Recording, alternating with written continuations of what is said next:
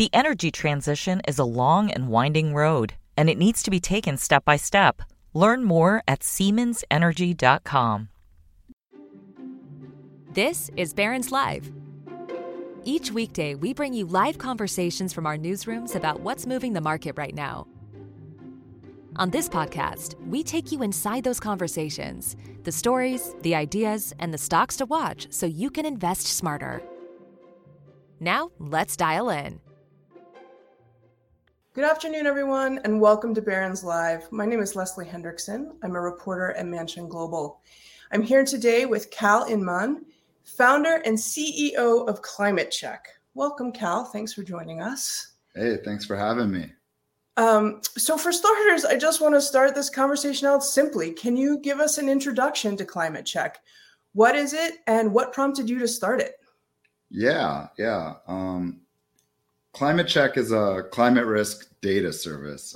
So what that means is we help folks understand their individual property's exposure to climate-related hazards. And when we say climate-related hazards, we're talking about naturally occurring hazards that we all experience: flood, fire, extreme heat, extreme precipitation, high winds, drought. And we look at what's the occurrence of these events today, and then looking at all the best climate models, what's the frequency and intensity of these events into the future? Is your property going to have higher exposure to fire in the future? Are you going to have more floods more frequently? Are the floods going to be deeper? So we help folks understand the risk to their property from climate change. Interesting. And so why did you feel like there was a need for this service? Yeah, it's a good question. My background's commercial real estate development. We started the company 3 years ago, and I just really felt like there was a need for me as the end user for this information. There wasn't good access to the information. It's complex stuff. It's hard to understand for someone that doesn't have a background in physical sciences, and totally inaccessible. So our goal is to kind of bring all the data into one place, make it easily searchable for a property, and make it easy to understand and actionable. Right. So that's why we started the company. Right. So tell me a little how it works. You know, you give a score for a property, but tell me a little bit about how that would work for an end user. Yeah, totally. I think for anyone listening or watching, you can go to climatecheck.com and just type in any address in the U.S. We cover the lower 48 states right now. You type in an address, and then we look at all of those hazards I mentioned. And we give you, first off, 0 through 100 rating. That's a risk rating. 0 is the safest, lowest risk, and 100 is the highest risk. And this is a relative risk for North America. So you can kind of compare within properties across the country. Then alongside those risk ratings, we give like key metrics that, a dumb real estate developer like me can understand. Probability of a flood. You have a 30% chance of a 1-foot flood. And so it gives you the key metrics around and explaining that risk rating. And then we have kind of a deeper dive into the data, which has those metrics over time into the future and geographic comparisons. But we start really high level with just kind of a risk rating used for screening. Right. And so what kind of data is going into the program to provide this for people? Yeah, totally. All of the fundamental data that comes in is academic and government information and data. So we start with these global climate models, and we bring them in. We also layer that with a bunch of other data like topographic maps, vegetation models, and the list goes on. Bring it all into one place. And then, we really rely on our team of smart and passionate people and a group of wicked smart advisors that, live and breathe this stuff. They're all from academia. They're all climatologists, and they kind of point us in the direction of the best data, but also how to process it, synthesize it, and most importantly, how to explain it in a way that's really easy to understand. Right. I was hoping you could also talk a little bit about the relativity factor. I did my own property, of course, and I got a 1 for flood risk, and that's a relatively low number for climate check, but even though it's basically the bottom of the scale. So can you talk a little bit about that relativity? Yeah, I think when relativity becomes more important for factors like heat, right? Where everyone in the U.S. is going to experience an increased frequency of hot days. We're going to have more hot days, but a hot day in my location in San Francisco is much different than a hot day in your location on the East Coast, and different than someone's in the Southwest, right? So if we're all experiencing different magnitudes of heat at different locations, and then we're also increasing at different frequencies of number of hot days. Like my hot days might go by 2050 up to from 8 hot days a year in San Francisco to 30, but I have a much colder hot day than you. So you have all these factors of, again, intensity, how hot is it getting, and then frequency, how often is it happening. So it's good to have a kind of relative rating so we can compare these two properties, which are both getting worse, but some are getting less worse. And then like for flood specifically, we probably aren't seeing any flood risk on your property. And so we're going to give you the lowest of a rating of a 1. But still, I might, just in case it does happen, I won't be totally caught off guard because I got that 1. Yeah, we try to stay at 1 for flooding just in case. I mean, there's a lot of very local factors to consider, and we don't want to say you have no risk. Right. That makes sense. So how much are home buyers considering climate change when they're looking at a home? And additionally, how much should they be considering climate change? Yeah, I mean, these data sets are new, I mean, particularly for the public. But that being said, we're all reading about it in the paper every day, right? It's top of the fold. We're reading about climate change happening. We're reading about policy developing around it. But it's not very tangible to us. But the second thing that's happening is folks are experiencing heat waves. They're experiencing devastating wildfires, an increased frequency of flooding events. And so I think it's very top of mind for folks, and the demand for the data is there. Where our data is integrated in a public fashion, we get huge amounts of engagement. And you look particularly younger folks, millennials, Gen Zs are curious about this. They want to know. And so I think the more we get out there and the more access there is to this data, I think there'll be more ingestion of it. And look, we think it's an important factor to consider when you're thinking about property ownership or a lender thinking about collateral for a loan. It's good due diligence information. Yeah, it's especially on top of mind this month where there are, so many fires, flooding in Kentucky, all of these aspects that are potentially caused by climate change, really at top of mind, like you said. But so about a year ago, Redfin started using climate check data on its site so homeowners can see the risks, just integrated into the Redfin portal. But despite the people knowing more, Redfin also reported that a lot of people are moving to places with high risk for heat and flooding and fire. That includes, Southern California, all over California and Southern Florida. So why do you think that people are continuing to move to places that are such high risk areas? Yeah, it's a good question. That was a great study they did with our data. And I just put I think about myself, right? We live in this location because it's close to my work. It's close to my wife's work. It's a good school district. And we think about all of these factors when we're thinking about where to live. Probably the first one's price point. And so we're thinking about so many things. And then you throw COVID into the mix. And this is not always the first decision factor. Of course, we get emails from folks that are, that's their number one thing. I want to live in a climate safe location. But I think they're more the outliers. And so it's a complex market, and there's a lot of reasons we live places. And I think the second reason is there's not a lot of access to this data yet. And we're changing that quickly. But I think we'll start seeing stronger signals once folks understand kind of future risk and can pack that into their decision making as one factor, maybe not the top factor, but a factor alongside everything else. Right. So you mentioned climate safe areas. Where are some of those areas? And conversely, what areas are going to be most affected by climate change over the next few decades? Yeah, we get this question a lot, like, what's the right answer? I'd say generally everywhere is affected by some peril, some hazard, and there's trade-offs.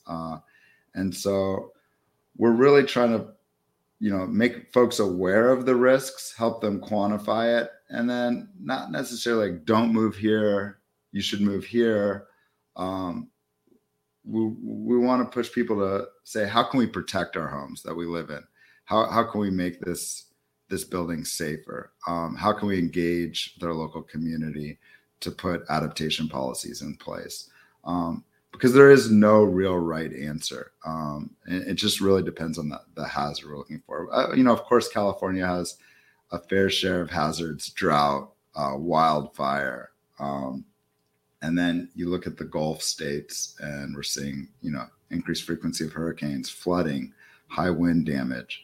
But I'd say like no state is completely safe. No city is completely safe. And I think a big factor to look at is what is your local government doing to adapt to climate change, to help protect those local constituents. And I think that's as big of a factor as what the actual natural hazard risk is. Interesting. I just want to remind the audience that you can ask questions in the chat, so feel free to do that, and we'll get to them at the end. So Cal, you mentioned a few things that people can do to start thinking about protecting their homes. What are some of those things? Yeah, again, it depends on the hazard and kind of what risk you have in your local area. And, a lot of these risks, too, are very location specific, right? We can see flood in one property, and your neighbor's property might not have any flood risk because it's, a meter higher in elevation. And so I think understanding your local property risk is really important. But I'd say for things we can do on our homes, there's a lot of inexpensive things that can be done to help protect the home. So, we're getting into wildfire season here in California. The first thing for any of these kind of total loss hazards like fire or flood is make sure you're insured. And then insurers are going to start looking at kind of the next things that you're doing to help protect your property, like creating this defensible space. Don't pile the firewood right alongside your house. One of the cheapest, easiest improvements to a home is to put screens over your roof vents so embers don't fly in. This is one of the main causes for homes to combust. It's not like the fire rips through your neighborhood. An ember kind of showers down on your home and gets sucked into your roof vent, and the home combusts from within. So there's very simple, inexpensive things that can be done yourself or by a handyman. And so we provide a list for each hazard in our report on our website, because it's important to help folks protect themselves. And right, we scare you with some information, but there's easy, actionable things you can do to help reduce risk for your home. Right. And if someone's looking at a new property, they're looking to buy a new property, what are some of the, either red flags they should be looking out for, that this is not safe home, or things that they should be excited to see because it is a safe home? Yeah, I think just start with a search. And we'll help flag those risks. I would say it's really important when you're moving to a new area to look at, what the climate risk is. What are those risks, those natural hazards? Because that's intuitive for you, right? Like one person that experiences hurricanes might not be thinking about drought or wildfire when they're moving to a different state or a different location. And some of these risks aren't so intuitive for someone coming from the outside. We see a huge search volume of folks. We look at where you're searching, where people are searching from and where they're searching for. And a lot of the kind of hazards they're interacting with are more aligned with where they're coming from, right? Because these are the things that are top of mind. So I think, just good due diligence. I mean, it's easy. You can search it and you can start flagging some things that you might be concerned about. And then maybe there's some simple solutions. It doesn't mean you shouldn't buy the house or not move to that area necessarily.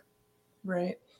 Someone from Southern Florida is probably not too worried about fires and therefore not too versed in the kinds of things that they need to do to prevent them if they're in a different location that is at a high risk. Yeah, completely. And vice versa, of course. Yeah. So I was also, you mentioned what, some of the local governments are doing to adapt to the new normal of climate change. But I was hoping you could speak a little bit more about that and how much it matters when you're moving to a state, that those local actions. Yeah, I think it's really important because, we're talking today a lot about what we can do to protect our individual home, our individual asset, or if we're an investor, whatever type of asset we're buying. I think that's really important, but a big piece of the puzzle is what is the community doing to help prevent these risks? Are we putting bonds in place to create fire breaks? What's the state doing to help with that? Are we thinking about seawalls with sea level rise? These are big capital improvement projects that take lots of money, and it takes engagement from the constituents. And I think you're not going to have engagement until you have kind of awareness of what the long-term risks are. So I think understanding what the kind of local government is doing around these things is really important. Right. And are there ways that you would recommend that people engage their local governments? I mean, we can all write letters, but are there things that you would recommend to help get? Yeah, I mean, a lot of these things are in process, moving in place. And I think, talk to your local council people, talk to the county, reach out to them, and a simple Google search. And we're working on a way to kind of aggregate all of that information to one place. It's pretty disparate, and there's lots of different agencies working on different plans. But the local government's very aware of these risks, and a lot of them have adaptation policies in place. Right. So I know you also work with a lot of commercial properties, and I just wanted to ask you what people should be aware of there and if there are different concerns for those kinds of properties. Yeah, they have a footprint on the earth. They have exposure to these hazards, and they have improvements upon on the land, just like a homeowner. And I'd say the one kind of difference is they're pretty far ahead of homeowners thinking about this. Is not a political issue at all. I'd say the majority of REITs are looking at climate risk when they're analyzing new properties and figuring out how to improve their existing portfolios. Lenders are increasingly thinking about how to ingest climate risk data in their decision making. So the money, the investors are quickly using this data. It's becoming best practices. So I'd say they're a few years ahead of kind of the consumer, the homeowner, and how they're thinking about this stuff. So it's top of mind for them. So I think if there's any takeaway from there, I think individuals, deserve access to the same data and should have the ability to kind of catch up in that level of due diligence when they're thinking about a home purchase. Right. It seems like commercial properties also work with much longer leases. Sometimes family is going to move somewhere for 5 years and maybe they're not as concerned, but a commercial lease could be for 30 or 50 years. So yeah. And there's lots of stakeholders, right? In a commercial property, you have kind of the corporate leaseholder, depending on the asset class. If it's retail, you have the sponsor or the GP, the investor. You have the limited partner, who is the investor, the GP, and the sponsor is the actual person buying the property. You have the lender, and there's a lot of stakeholders, and they're all very focused on risk mitigation, minimizing risk when they're investing in assets. So I think, and the timeline for most commercial properties, I mean, depending on the fund or the structure of the investment group, it's typically 5, 7, 10 years. So it's still kind of a short time horizon. But one interesting factor that they look at is how is the buyer of this property going to be thinking about climate risk, and how are they going to factor that into the purchase price? And so we're seeing a lot of that analysis now. Interesting. So we have a few questions from our audience. Sunil asked about, she referenced how you said there will be more hot days, but what about colder days? For example, in Chicago, the winter is so long. Could that potentially shorten? Yeah, definitely. And, not everything's moving kind of different directions in different places. I mean, in general, everywhere's getting hotter, but the extreme cold is something we're working on factoring in as a new factor, because, I mean, look at even what happened to Texas when the electric grid went out in that freeze. This is an impactful hazard that I think a lot of folks have to deal with. So we are working on that. Right. So in a place like Texas, it got hot a little, and of course it's always hot, but it got even hotter. They turned the air conditioners on, and then there was an energy crisis. Do you think that there'll be more of that kind of thing happening down the line? And, what can we do to mitigate that?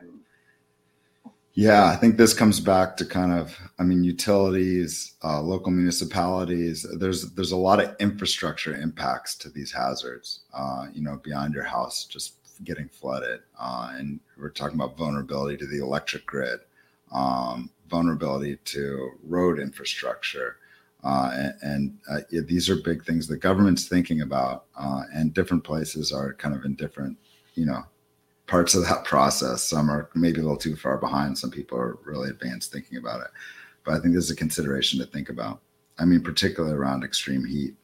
Mm-hmm. So we have another question about coastal properties in South Florida from Timothy. He's wondering about prices for the next 5 to 10 years, which I know isn't really your ballywick, as it were. But can you talk a little bit about what's happening in that state?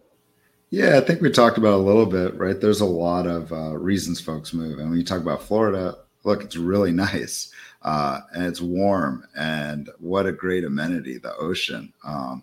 And so I think you're trying to balance all these things, right? The benefits and then the risks.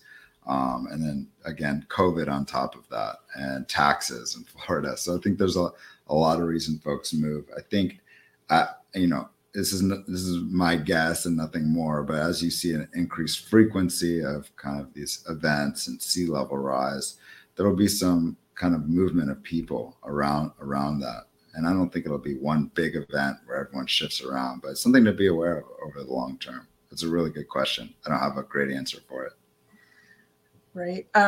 Additionally, with Florida, you were talking about some of the local government actions, and Florida's taken a lot of actions to help prevent against storms and floods. All the local governments have aligned after Hurricane Andrew happened and caused all that damage in the 90s, which is, almost 30 years ago now. So they've done a lot to protect the homes there, especially, new builds have hurricane safe windows, and, they've done a lot to make it a more resilient place. Yeah, definitely. We'll see that in places where there's more historical events, right? They've had this kind of experience with these things, and they're a little bit further ahead than the rest of the areas. So I want to talk a little bit about the future. I know you don't have a crystal ball, but obviously last month President Biden announced a $2.3 billion fund to help protect communities against extreme weather. Do you think that, this increased exposure will help convince people to make some changes? Look, I think any kind of capital toward it is a good thing. It's going to take a lot more money than that, but I think it reflects kind of the conversation. It's part of the national, federal level conversation. It's happening in local areas, happening on the state level. Investors are thinking about it. Homeowners are thinking about it. I think as we get more and more engagement, every little push forward, I think is helpful. And we'll see where the money is placed and how it's placed. But I think it's a good start. Right. It's a little too soon to tell exactly what's going to happen with the money. But and what's on the horizon for Climate Check? What are you all looking to do in the next year to expand? Well, now after that comment, we're probably going to bring extreme cold to the front of our roadmap. We're constantly updating our ratings with the best understanding of the science. Climate change is kind of a slow-moving ship. It's not volatile like home pricing index or interest rates. But our understanding of where it's going is getting better and better every day, right? There's a lot of smart people studying this stuff and understanding it. So it's our job to stay on top of the science and make sure our models are updated to give the most kind of accurate and precise data that we can to individual property owners. So that's kind of ongoing work we're doing. And then second, adding in new hazards. We're releasing high wind this month. We're also bringing in some seismic data for folks that are thinking about moving to areas that have, some earthquake risk.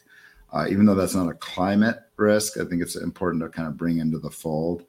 And then some expansion outside the U.S. as well. We're rolling out a Canadian data set and working on Europe right now. So I think just kind of geographic growth and then just getting deeper, better data. And then we've got some great partnerships that we're ready to announce shortly in the lending space, and then in the commercial real estate space, and then continue getting on every kind of consumer listing and just giving folks access to the data.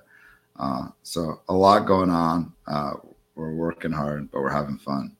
Right. And will you also eventually include Hawaii and Alaska? You mentioned that it was just the lower 48 for the moment.